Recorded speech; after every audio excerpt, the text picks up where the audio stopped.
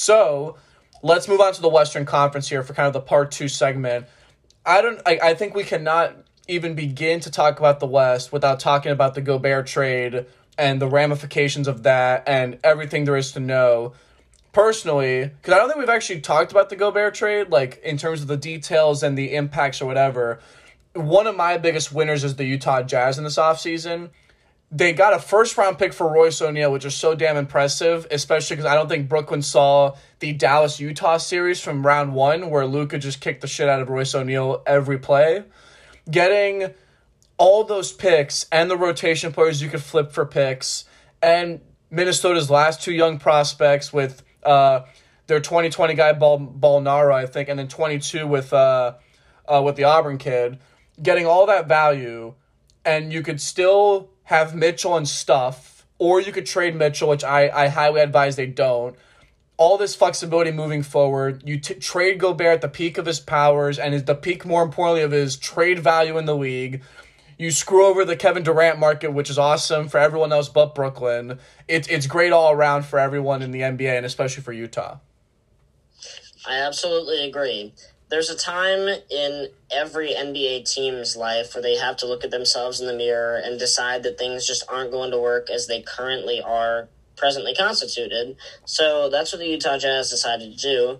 They were able to sell on Gobert when they still had a legitimate, sizable market for him.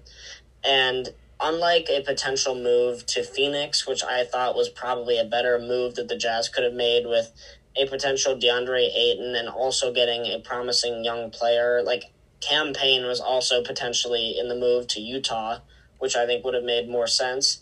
But the deal that the Jazz were able to strike with the Minnesota Timberwolves, I could not have been more ecstatic about, as well as the Royce O'Neal move, because now the Jazz are getting a ton of picks, which they can continue to move themselves if they want to. Danny Ainge, as we know, is no stranger to making questionable calls, but at least he's going to get on the phone and make them. And then with the Royce O'Neal deal, there's 1 first-round pick there. The Jazz got 4 first-round picks, and essentially 5 when you consider Walker Kessler was a first-round pick from this season from the Minnesota Timberwolves. So essentially 5 players, or 5 picks, 3 players. Now, I think that Malik Beasley will ultimately be getting cut from the Jazz roster because Jordan Clarkson already plays that role. But Beverly and Vanderbilt are 2 of the best defenders in the league at their own positions when it comes to being able to man up and keep their feet in front of the guy in front of them. So the Jazz need more bodies like that. And if the Jazz decide to make Donovan Mitchell the full-time point guard and they continue to shop Mike Conley to see if there's a market for him, I think that the Jazz are going to be able to add another potential wing kind of player, and they're just going to be trying to get bigger at those middle-sized positions, which is something the Jazz just really straight up needed a lot more of. And now it honestly feels like the Jazz obviously have the hole when it comes to their starting center position, but we already know the weaknesses of Rody Gobert, and it's everything on the offensive end besides setting solid screens, freeing up guys that way, and rolling to the basket. So Walker Kessler, who has some kind of a jump shot to his arsenal, is yet another kind of weapon that Will Hardy, as well as the Utah Jazz staff, will be able to implement. It was ultimately a W from that point of view. The one place where I would push back from the Utah Jazz point of view here is Donovan's never really played point guard at any point in his career throughout college and pro. So if he's going to make that move to full-time point guard, which it does make sense ultimately, and go more of the Damian Lillard route throughout the trajectory of his career, the Jazz at that point need to add a legitimate front court scorer, and Bojan Bogdanovic is not that. I thought that Bogdanovic was going to be the guy that the Jazz tried to move the most this offseason, and if there is a move still out there to be made, it would be adding a player of that sort that's 6'9", can shoot the 3 on catch and shoots, can handle the ball a bit, and be able to guard multiple positions. But besides that, that would be asking for a borderline all-star. The Jazz, I think, knocked it out of the park this offseason so far. And the other thing, too, this is the classic Danny Ainge playbook because when he was with Boston, I think this was in 02 or 03, Boston makes the conference finals in a horrible year where their best players were Paul Pierce, who was super young, and Antoine Walker, who was an all-star, by the way. All-star Antoine Walker, it goes to show how far the NBA's gone. He was a really good shooter, but that was about it. Well, no, he was a good shooter who made under 30% from three. He famously played in the three-point contest when he shot 31% from three in the year that he got invited, which that's also the NBA for the 2000s for you. But anyway, Boston, the following year after that, got swept in the second round, and Ainge was like, we've peaked. He dumped Antoine Walker for assets and rebuilt around Pierce. When the KG and Pierce thing ran its course in Boston, he traded all of them for peak value before anything else happened. He's doing the same thing again, getting Will Hardy, the young coach who's going to take time to develop and will be in not the spotlight. It won't be like Steven Silas with Houston where there's just like a headache of a situation. It's actually a nice situation for Will Hardy. Getting Gobert, like, my question to you, because I think I've asked this to you before, but I want to get your thoughts just for the record again. What was the breaking point for this Utah team? Was it the bubble 2020 where they blow the 3-1 lead?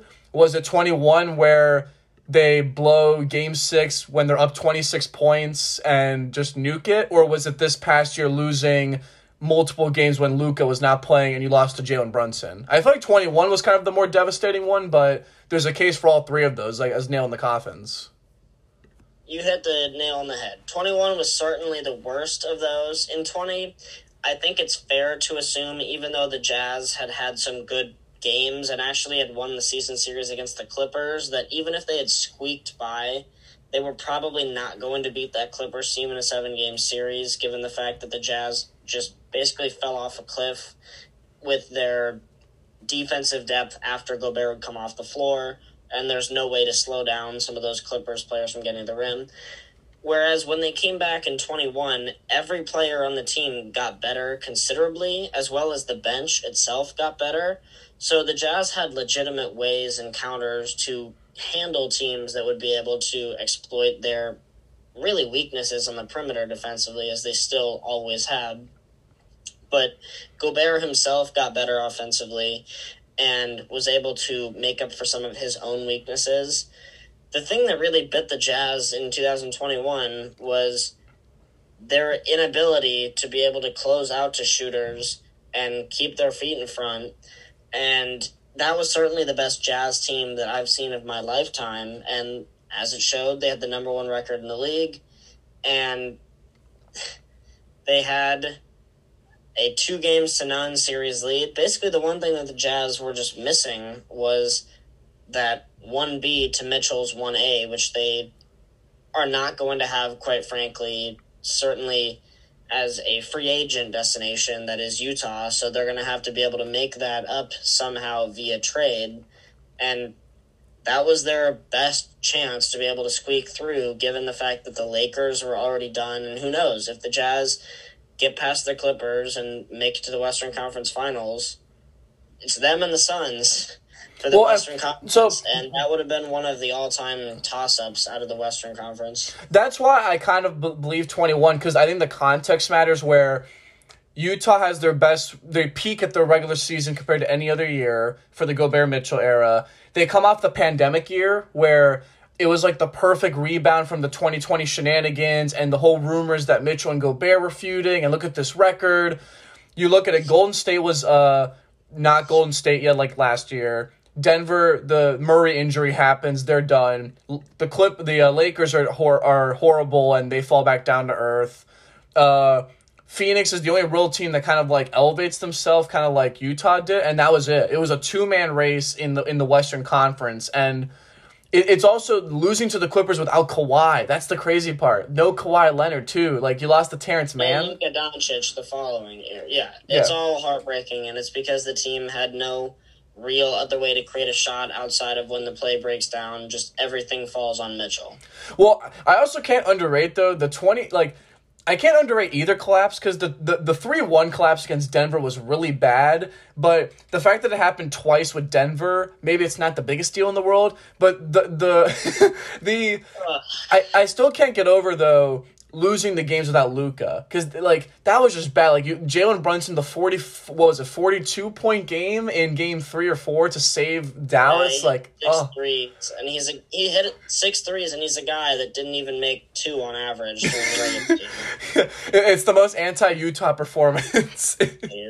So Utah clearly won. By the way, to break down the terms of the trade, because I have an article coming out on this. Utah gets Malik Beasley, Patrick Beverly, and Jared Vanderbilt. They get Bolmaro and Kessler, who both those two were Minnesota's 2 of their last 3 picks in the draft. They get a pick swap in 26, a top 5 lottery pick in 29, and then unprotected picks in 23, 25, and 27. Like 240 cents on the dollar for the Utah Jazz here.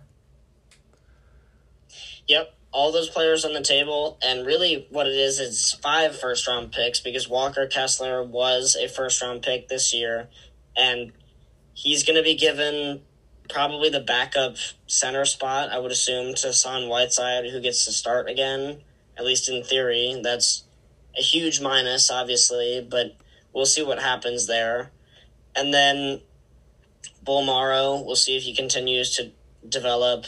Beasley, like I mentioned, I don't think will make the roster, but Beverly and Vanderbilt will both certainly be welcomed with open arms, because the Jazz have not had defenders like those two in quite a while. The last time that I remember the Jazz having a non-straight-up center be able to defend like that would have been Andre Kirilenko. I was going to say AK-47, man. Yeah, I mean, he was Mr. Triple-Double, and he's not even the last Jazz man to have a triple-double. It was Carlos Boozer. Jazz currently have the longest triple-double drought of any team in the league. That's actually crazy when you think about it. And Mitchell, he could get a triple-double, but it's very... Maybe now that you don't have a center, maybe you can... Are difficult, yeah. Yeah, you won't have a center, though, going forward. So I mean, I love the Utah offseason. It was one of those, like... Because the other thing, too, and then we'll move on... I just did a power ranking of the Western Conference where we drafted teams and tried to create an order. And there was honestly 12 teams that could have made the playoffs this year, because the only ones that are tanking are OKC, Houston, and San Antonio. Like, guaranteed they're going to be bad. No other team's going to be bad. So if you're Utah, like, I don't want to pull Sacramento and embrace the 10 seed, or, pull...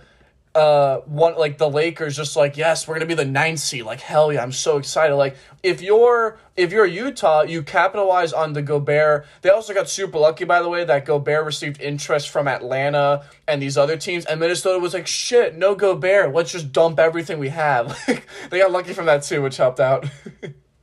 Yep, that's the mastermind of Danny Ainge. Do what it takes to get the bare minimum in order to have a appropriately relevant team, but not really pull the strings to the point where you're going after the big name players and you're attracting them to come to Utah, because ultimately if Donovan Mitchell doesn't want to be there long term, then there's going to be no reason for those players to ever want that to happen. So I'm going to give the next winner here. I think we both alluded to it.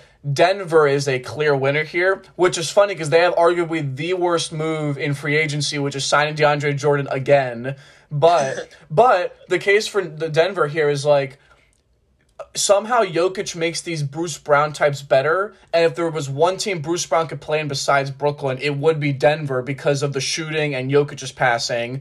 You now have 2 perimeter defenders that can bolster that defense. As much as I loved Will Barton and Monte Morris, I do think there was a case of like, these guys are great in the regular season, they can hold down the fort, but when it comes to like winning meaningful games, they're just too small and too defensively prone to be attacked, where you won't have that with KCP or Bruce Brown. I mean, with this trade, though, you're banking on DeJounte Murray being healthy. You're also banking on Bones Highland being like a stable backup point guard. But Ish Smith isn't a bad regular season option. And I like Denver's offseason, honestly. Like, Michael Porter's going to be healthy. Murray's going to be assumed to be healthy. I have Denver currently as one of the 8-tier contenders right now, with like Golden State, maybe Phoenix if everything's just status quo, and the Clippers. Denver's looking great for next season. Oh, I totally agree.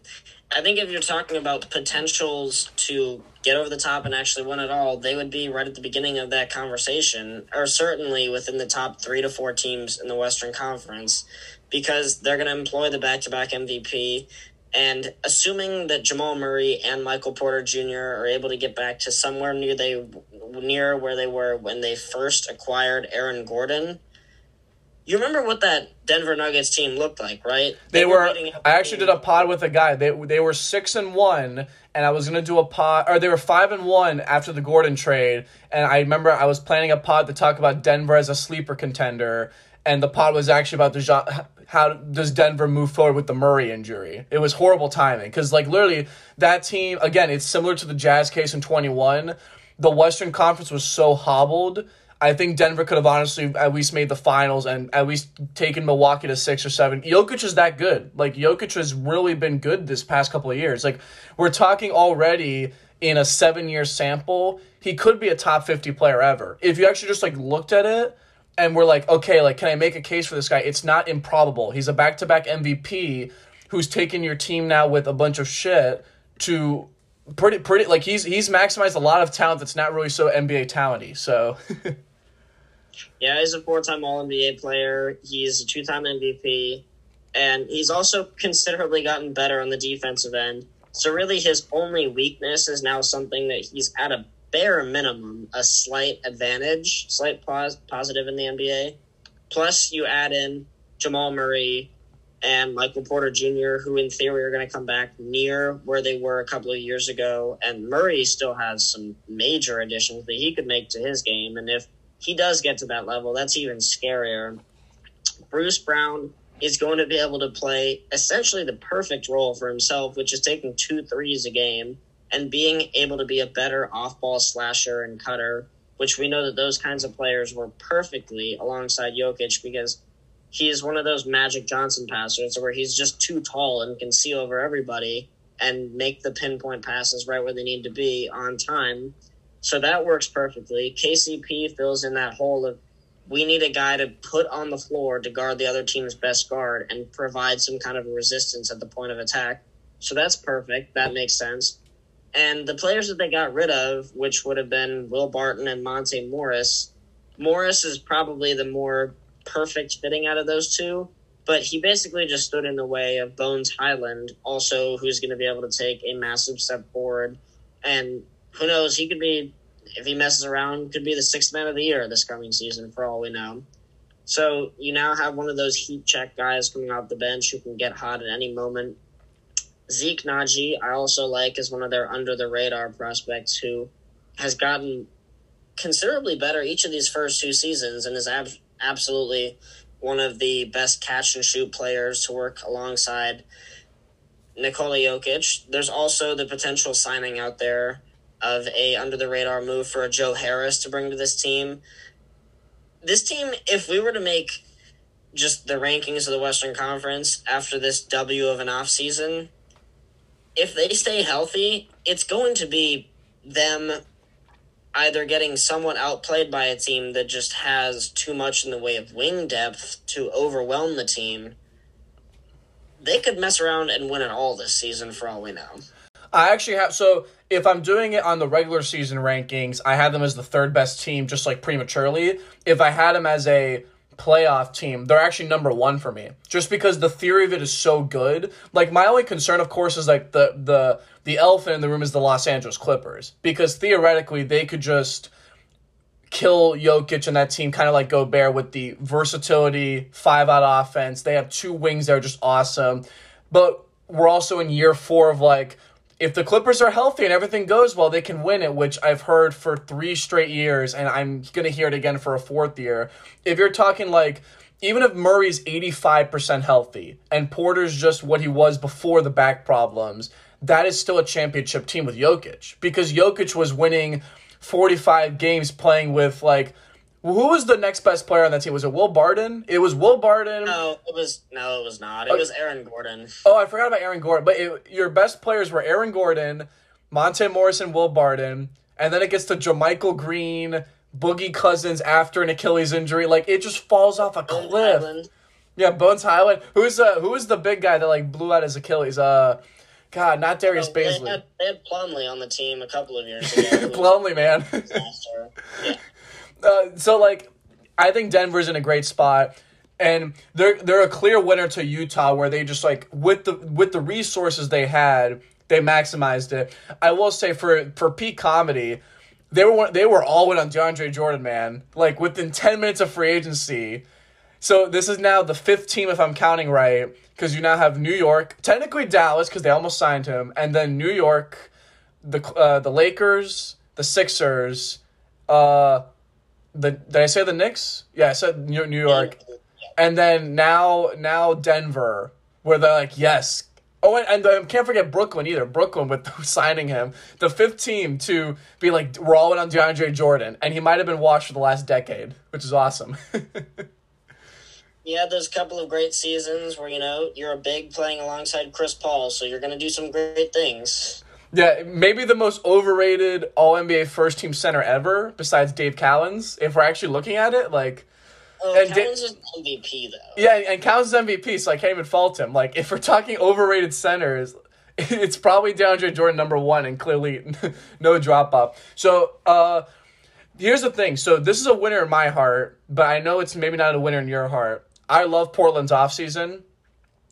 Trading the Bucks first rounder to get Jeremy Grant is a great deal for Portland. I joked that they really didn't have any forwards. It was just guards and centers last year, and that was it. So they get a forward.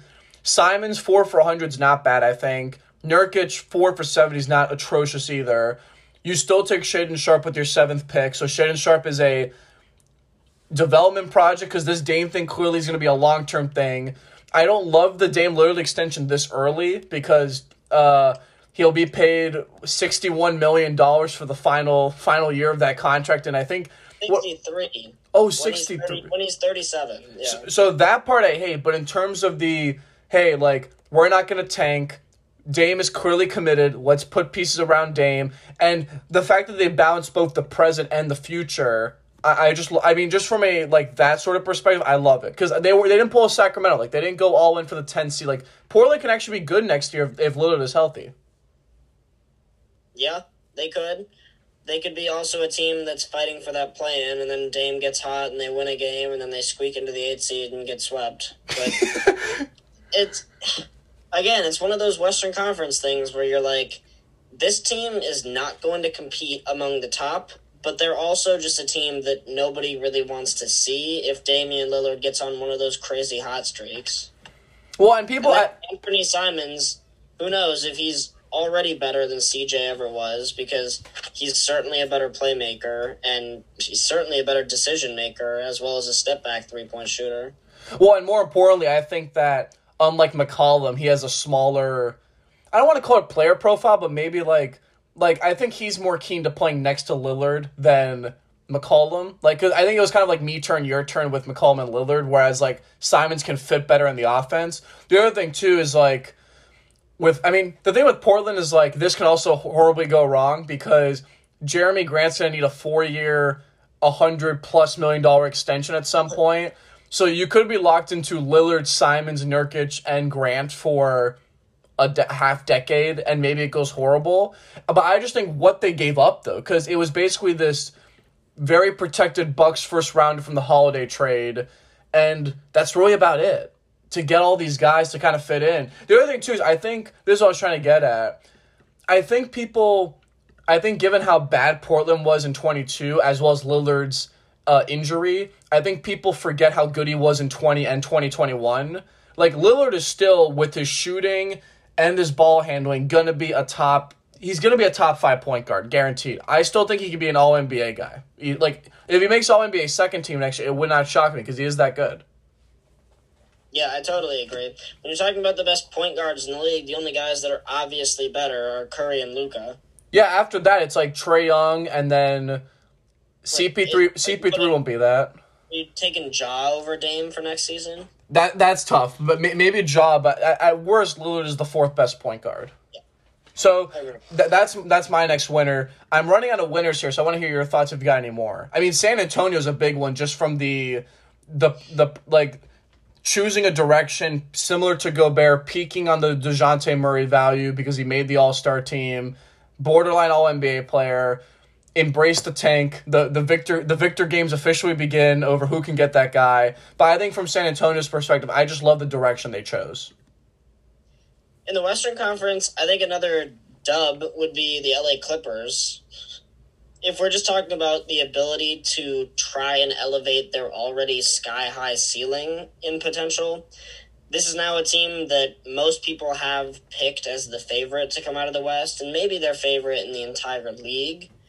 Again, like you mentioned, when healthy, they might be the best. That's also something that we've heard since the moment that they acquired Leonard and George.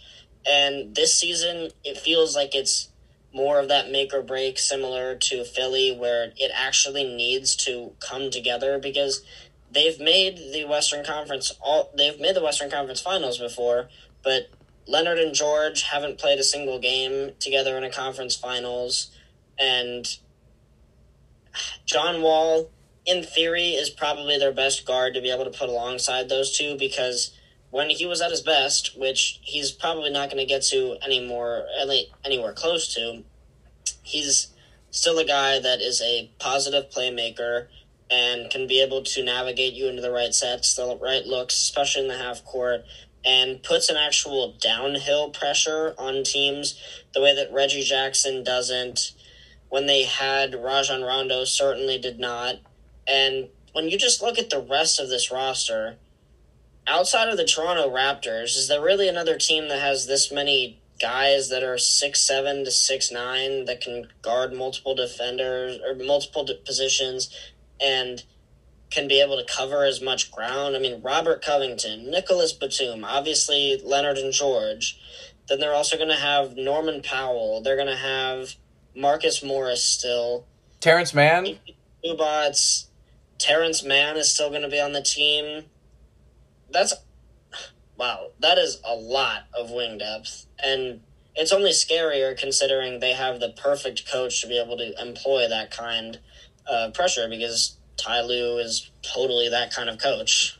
Well, the reason I like their offseason, I mean, technically their offseason, in all honesty, started at the trade deadline when they got Powell and Covington, and they were like, they basically said by then, this season is a lost cause because of Kawhi, so what we're going to do is just build and get assets for the future. And that's what they did with Powell and Covington.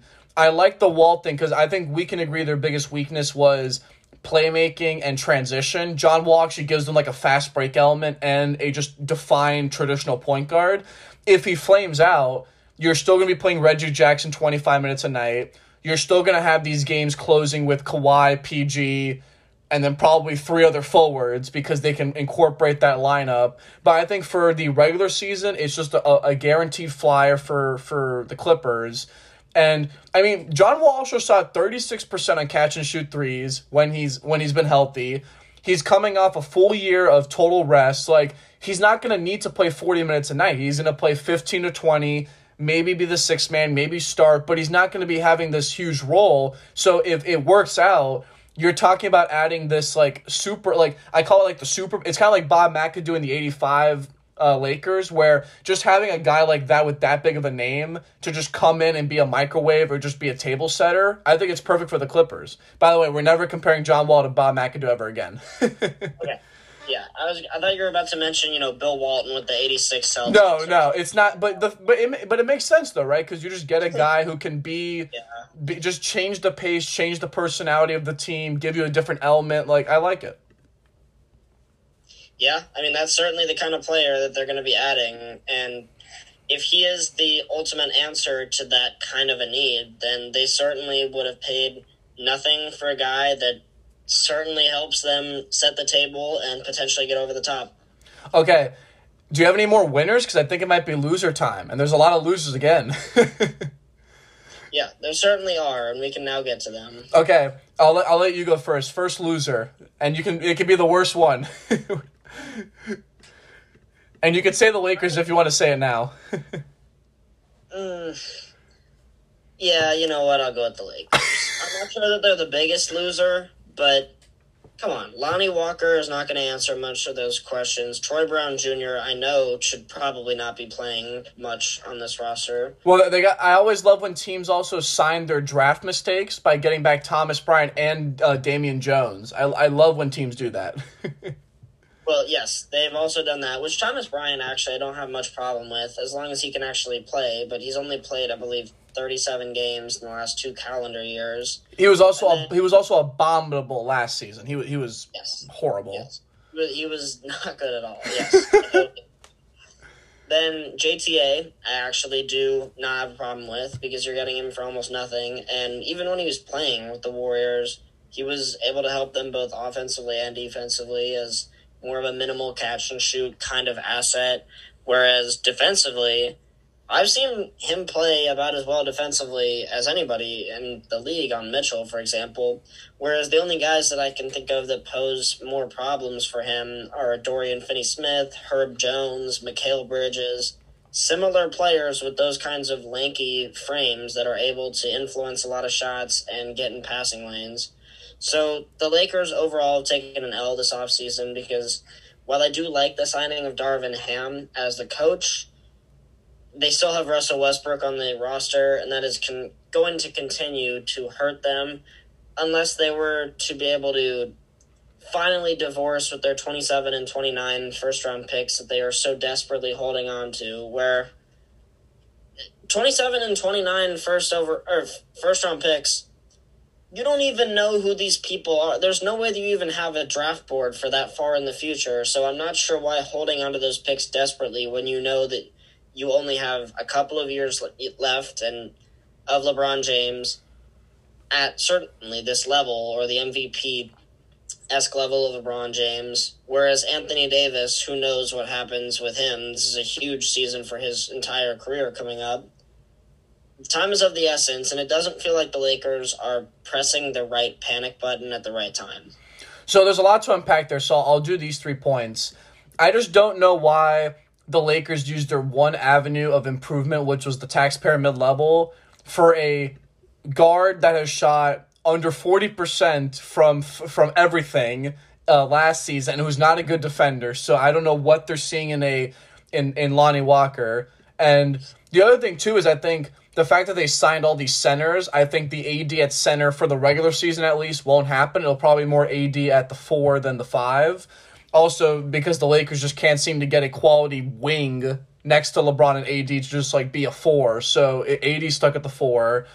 The other thing, too, is I kind of agree with you, and I had a Lakers fan on for another pod, and we talked about this, how the Lakers thing for the draft is actually not bad, their situation, because in 2023 it's a swap, so they're going to get a first-rounder.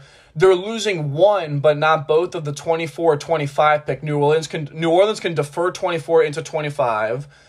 And then they can't give up their 26 and 28 because of the Stepien rule. So if they trade 27 and 29, they're still going to have both their first rounders in 26 and 28. So the bottom line is, the only reason I see why they don't move it is maybe they think this team just can't win and they don't want to sacrifice all of this for Kyrie Irving, or consequently. But then again, this Westbrook thing is so bad. It's not even a divorce. It needs to be throw the caravan you used for the wedding off the cliff, because it's not a good pairing. It's a classic this team will play better just without the guy if he wasn't on the team. And I just don't like how the Lakers are going to be playing this season, and the entire time it'll be Russell Westbrook trade rumors. I don't know how Darvin Ham's going to fix a team in constant turmoil if Westbrook's still on the roster. I gotta say I agree for the most part, and that's why this Lakers team will probably be near the middle of the pack in the Western Conference again. Although they're also one of those teams that, hey, they could flip the coin, and on the other side, they see that they are one of the absolute title contenders. Wait, so let's play this game, actually. Golden State, Phoenix, Denver, and the Clippers, we both think are all better than the Lakers, correct? Yep. Okay, after that, I think Minnesota's probably better. I think Dallas is... The Grizzlies as well. The Grizzlies, Dallas. What's the highest the Lakers can finish? 6 or 7? At absolute best, right? Oh, I actually think that they could certainly finish higher than that. You think so? Okay. what would it take for Anthony Davis to turn back the clock a few years and actually play like an MVP candidate like he's supposed to be at this point of his career? There was just less than 2 full calendar years. We were talking about him as probably the best big in the NBA. He was in the All NBA's top 75 when and ever since that nomination, it's just been all downhill for AD. Oh, even since before then. They snubbed Dwight Howard, who's had a far better career, in my opinion, than Anthony Davis overall.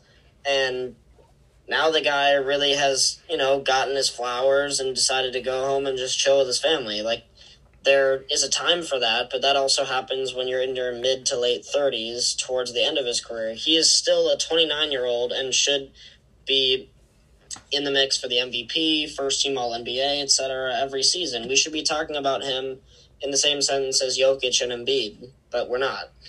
It's fascinating, too, because the AD legacy component of this, I think people had him in, like, their guaranteed top 70 to 65 ever. And then once, like, if you just look at it, in 21, it's a 7... Yeah, ever since the bubble, in 21, it's a 72-game season. He plays exactly half the year. And in 22, he misses 44 games out of 82 games.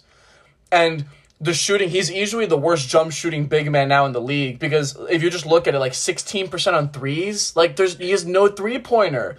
He shot 36% in the bubble from 3. And remember the Pelican, like, what is going on? Yeah, no, he was absolutely one of the best, and now has completely taken that and flipped it on his head and is hitting half of the shots that he used to. Well, and the other thing too is it's the assets too, because like I mean one thing we'll always talk about in NBA lore is like, was the AD trade worth it? I think we'll both agree. I mean, I personally agree, yes, because they won a title and there's so few titles. The only reason why. But seeing this just now collapse for the next half decade, because LeBron's going to retire and then you're going to have this AD guy who's already maybe out of his prime. Because at least so far, it's looked like he's not the same as he was with the Pelicans or the first Lakers year. It's multiple straight seasons of just disappointment, where I don't know where he goes from here. Well, let me ask you this. Going to next season, if you were the Lakers, would you rather have Anthony Davis or Brandon Ingram? Oh, my God. Don't do this to me. Ugh.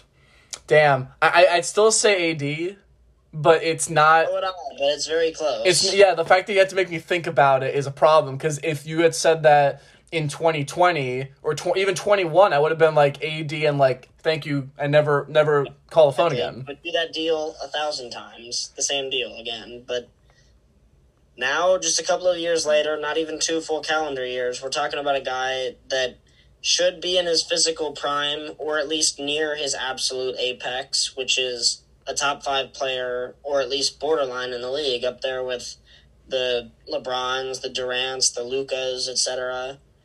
But I mean, well, one last thing on kind of the all-time conversations, because we're gonna do some fun pods on that. But where's AD now in like the best centers ever conversation? Like, is he more? Because originally I had him like, do you think he's like Bob McAdoo kind of like that sort of territory? Is he more like Patrick Ewing, Robert Parrish? I don't think you can go higher than like that. I think like there's a clear. Like, Dwight Howard's better than him, I think, for sure, because of the resume. But where's AD kind of in your all-time rankings, for at least the centers? So, Jokic is better than him, right? Just because of the MVPs? Yeah, okay, so Jokic I actually have on the same tier when it comes to centers of Bill Walton and Dwight Howard all-time. Okay. And Jokic actually is just a hair behind George Mikan, or at least that's a player that I think would be the next center to fall in the all-time centers ranking.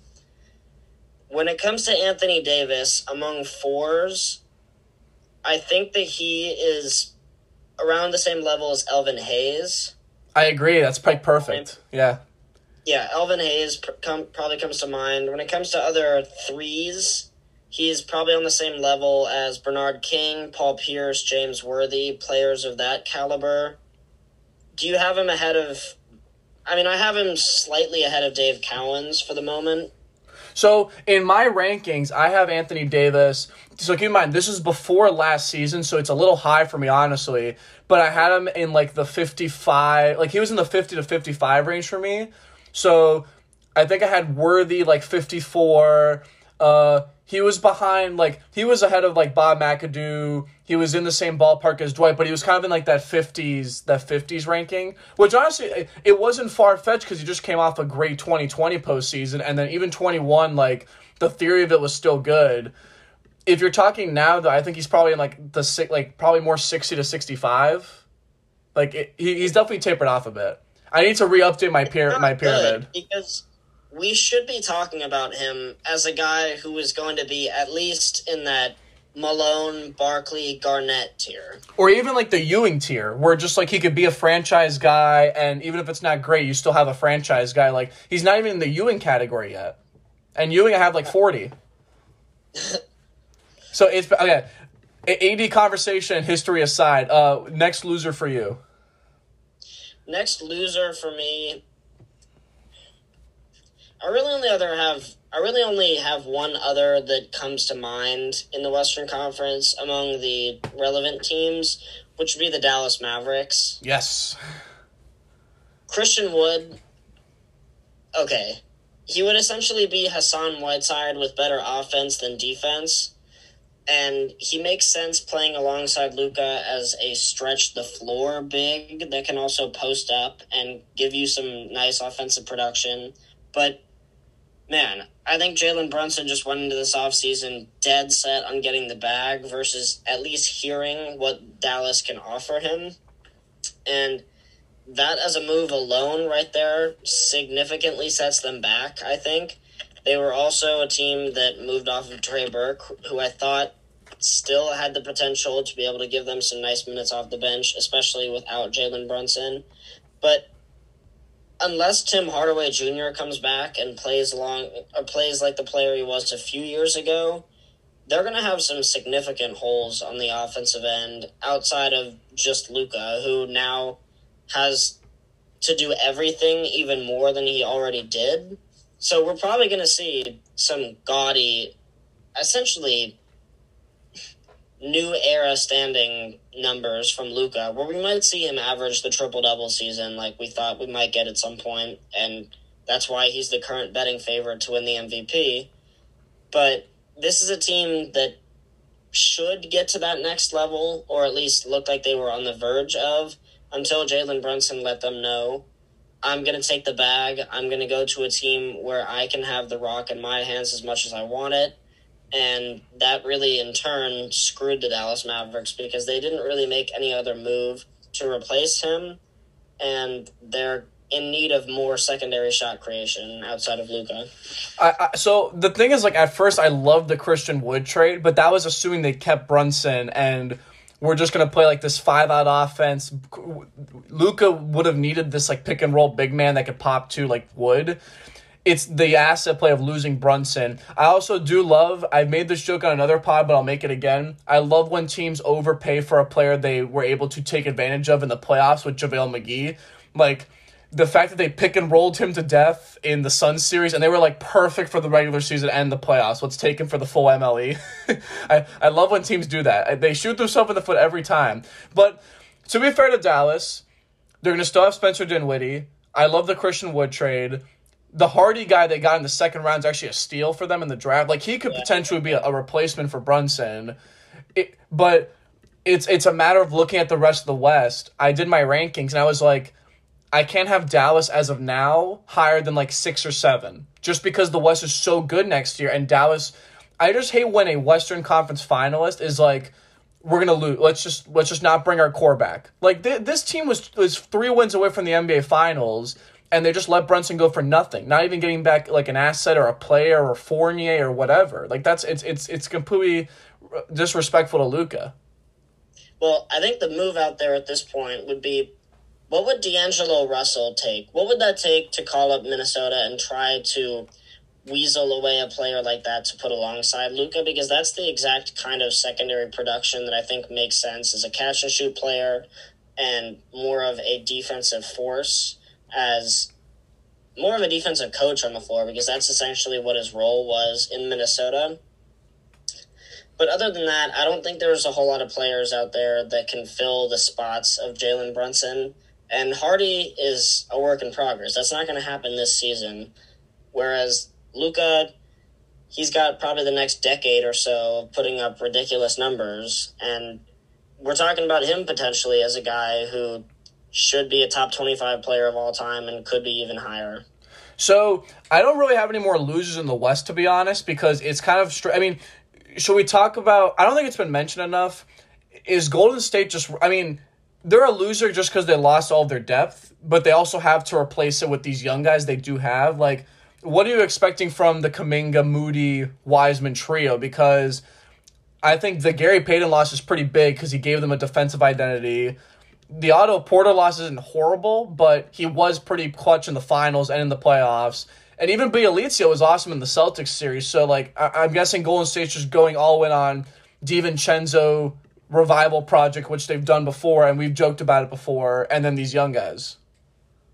Well, what's funny about Dante DiVincenzo is I think the team that would welcome him back would be the Milwaukee Bucks right now. Nah. But anyway, yeah, so he'll be in Golden State, which he's essentially going to play the Gary Payton role as more of a defensive stopper at the guard position, whereas Gary Payton, we talked about him as the mitten if his dad was the glove. Like, the guy is that good defensively when it comes to his steal percentage and his ability to just get his hands on the ball defensively. Their ability to re-sign Kevon Looney, though, it can't be overstated. They got him for a hometown discount as well because most of the league thought that he was going to be in that $40 million to sometimes even $50 million if he were to have gotten a 4-year deal elsewhere. He decides to take the hometown discount, return to the Golden State Warriors, and will continue to be just one of the better defensive centers when it comes to guarding up on ball as well as being able to teleport and run the baseline, trying to influence shots on the baseline there. So that makes sense. They're going to need more from their young guys, and this might be the time finally when Kuminga is asked to take that next step and James Wiseman walks into training camp actually healthy from day one next season. I'm actually not horribly mad at the Gary Payton thing either because with Gary Payton, he's actually already 29. People forget because he just spawned out of nowhere for an NBA career. And remember, it's very, I won't call it Bruce Brown syndrome, but it's one of those where it's like the best team for him to play on was Golden State. If you put him on any other team, he's probably like 10% worse. I don't think he'll be as good in with Portland as he was with Golden State. And also remember, they need to bring back Wiggins and Jordan Poole. And if you brought back Gary Payton, it would have been like luxury tax hell. So I'm not mad at the Warriors for that. We'll end on this note here with the Western Conference. Assuming there's no more losers, you got to give me your perspective on the Minnesota thing here. Just from their angle, what to expect with them in the regular season, the Gobert cat fit, the fact that they're going all in on this Gobert cat thing, and more importantly on Edwards just being good, like as Donovan Mitchell was. Like it's such a fascinating trade and a fascinating just move by Minnesota. Yeah, it's the leading and ending story of the offseason so far, I think. And the way that it plays out from Minnesota's point of view is you understand that you are overpaying, but the ability for Rody Gobert to instantly transform a defense and take it already from a middling tier to one of the best in the entire league simply by him walking on the court is going to be so helpful. And I think that Cat is going to realize that right away. Basically, that all of his defensive mistakes will be completely washed out because when the league looks like they are going smaller, Minnesota is going the opposite direction where they're going to have the first twin towers that we've probably seen since Dunkin and David Robinson in terms of their ability to do things on both ends of the floor. And knowing that one of them is going to be playing the Dunkin role, which will be Karl Anthony Towns, we'll see them probably run a lot of high-low action where they post up Cat around the free throw line and have Gobert really in the dunker spot as well as a lob threat. Using Gobert as a screener offensively can even take this team to a whole new level. But really what this says more about anything to me is Anthony Edwards to the Minnesota Timberwolves means everything over the next decade, and they think that he can get to that supreme level of one of the best guards in the entire league. And if he does, then this team, they could mess around and make it all the way over these next 3 to 5 years. The other thing, too, is like, so Karl Anthony Towns with this extension's in until 2026. Gobert has a player option for 26. So their decision, it's interesting because these players are on 3 different timelines. It's Cat in the middle of his prime, it's Edwards before the rookie extension kicks in, and it's Gobert on his second contract at super duper money. But he's still in his prime. Yeah, and kind of like at the prime, maybe falling off like in 2 years, let's say. We'll call it 2 years. So my last question then to tie into this is like, is this the new direction, or is this more of a zig while everyone zags approach to the NBA? Because I honestly do think it's like, with Milwaukee and Boston's success, I think people have relearned the value of having multiple bigs, especially if one of them can shoot or be a unicorn like Giannis or Tatum or Robert Williams or some of those guys. But is this a common trend, you think, going forward for the return of duo bigs, or is this just an admiration to try to just be different? No.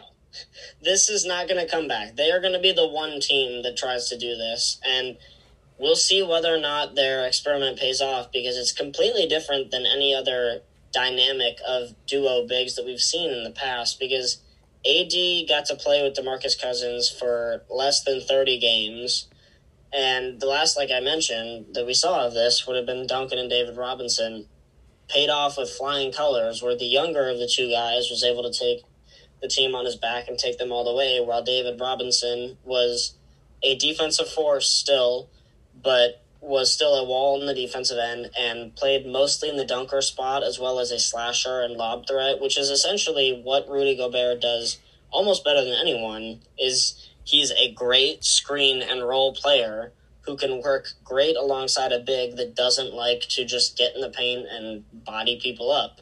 So Minnesota is going to be one of the more forceful teams on both ends of the floor, and they're going to have great spacing on both ends.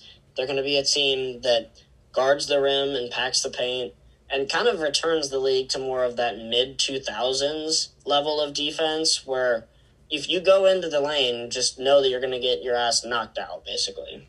Well, after almost 2 hours, we've covered probably all of the major moves for free agency and kind of gave our thoughts. There will be, with the NBA kind of dying down now until kind of September, there will be so many hypothetical conversations over all of these teams, as well as where the hell the NBA will look like in 22-23. But Micah, we kind of did it. Thank you for being on the pod. Pleasure as always. Thank you. Mine as well.